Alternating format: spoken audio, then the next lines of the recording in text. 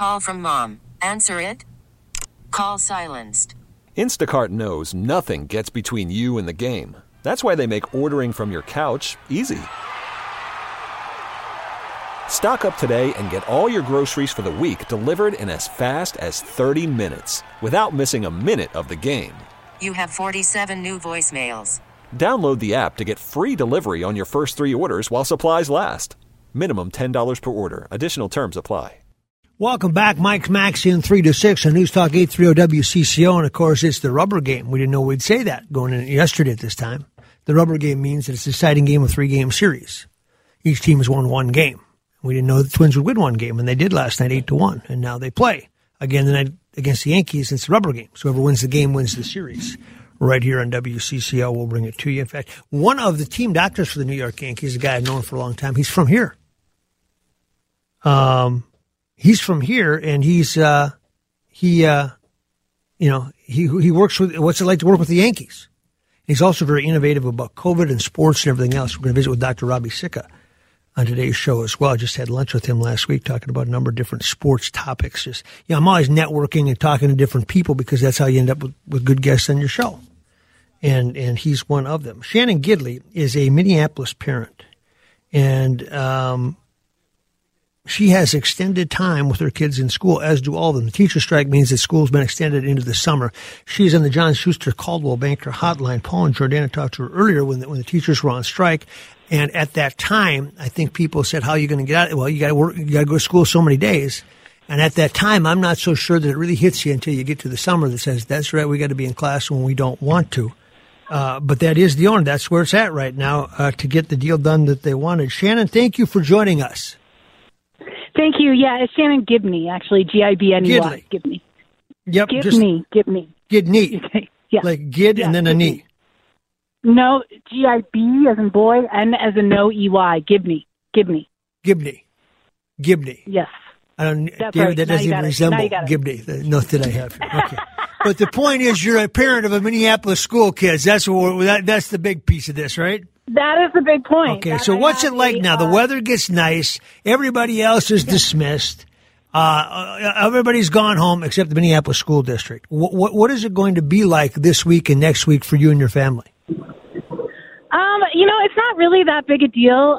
They had to add 42 minutes on to the end of every school day already. That would suck. I think that's already a bigger deal for a lot of families, in terms of like people having to shift their work schedules for childcare and stuff like that. I think the last 2 weeks for our family was not a big deal. I had my son signed up at the Adventures in Cardboard camp. I have a 6th grader at Anderson and a 1st grader at Bancroft. And so that's like his favorite camp. He was so excited to do that. But then they had to bump that camp to then the end of the summer, right before Labor Day. And so that was not really a problem for us. Other families have a different situation. We have good friends that their brother is getting married in Ghana. And so that would be problematic. Yeah. Yeah. So they had plans for a year to leave, and so they're just like, yeah, we're gone.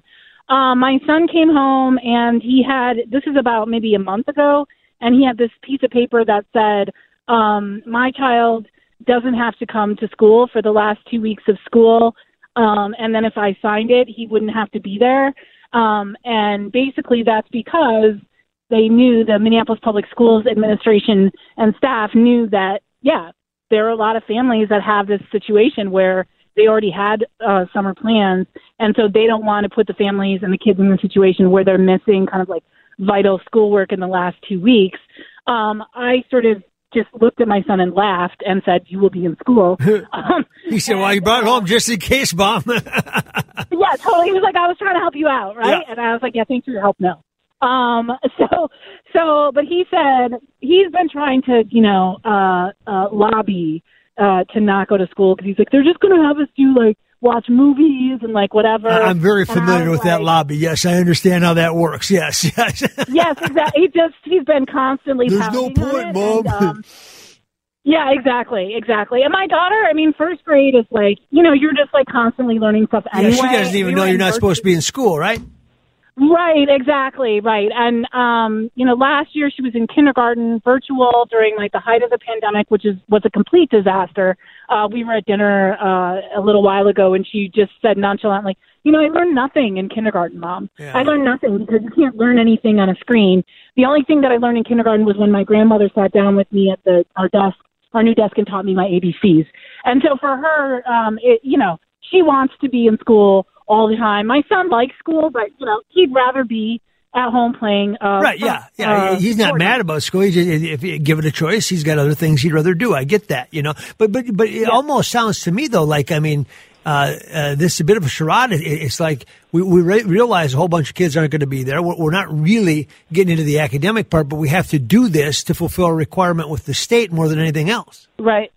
Right. Yeah. No, I think that it's sort of everybody's kind of in a bind. And I felt, I feel for sort of all sides. There are a lot of people that were really angry when they were like, we have to go for, an extra 2 weeks. And I'm just like, but what did you think was going to happen? Like the state, is like law.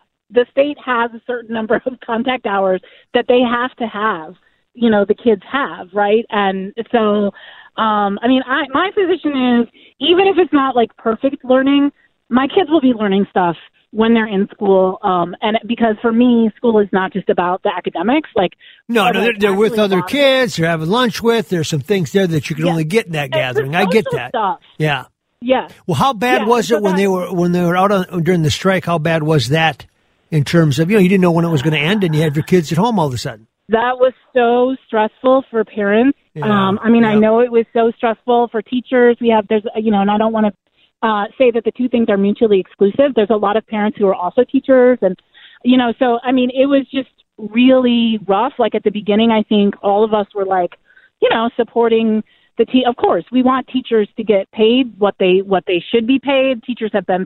Everybody's been through HELL the past 2.5 years, but teachers have really been on the front line. You can even say it on the air here. Yep.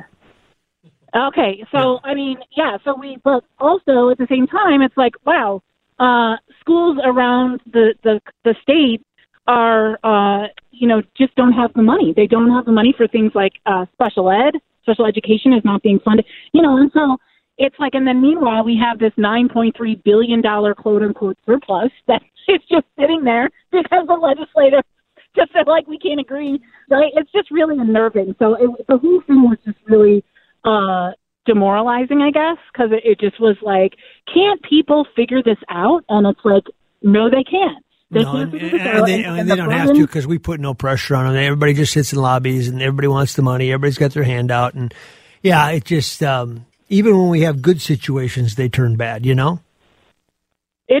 was just so, yeah, because we didn't know when it was going to end. And then all of us parents sort of used our social goodwill to help out with childcare, during, and then it was like, we got to week 3. And it was like all the Minneapolis public schools parents I know were like, we're done. Yep. Our kids need to be back in school. Yep. We need to get back on track. I don't care. Like, this cannot continue. This is not good for anybody. No. So that was really hard. And so this is much better than that. Let's put it that way. Well, Shannon Gibney, we appreciate it very much, and hang in there. And it was refreshing to hear some of those. They must have a coalition, young boys, because that sounded almost verbatim to some of the stuff that I've heard. So they must share this information when you go home and you see your mom say this. If it's your dad, say this. But either way, the bottom line is you don't need to be in school. Thank you, Jen. I appreciate it. Yes. Thank you so much. Have a great day. We really need new phones. T-Mobile will cover the cost of 4 amazing new iPhone 15s, and each line is only $25 a month. New iPhone 15s? It's better over here. Only at T-Mobile, get 4 iPhone 15s on us and 4 lines for $25 per line per month with eligible trade-in when you switch. Minimum of 4 lines for $25 per line per month with autopay discount using debit or bank account. $5 more per line without autopay, plus taxes and fees. Phone fee at 24 monthly bill credits for well-qualified customers. Contact us before canceling account to continue bill credits or credit stop and balance on required finance agreement due. $35 per line connection charge applies. See T-Mobile.com.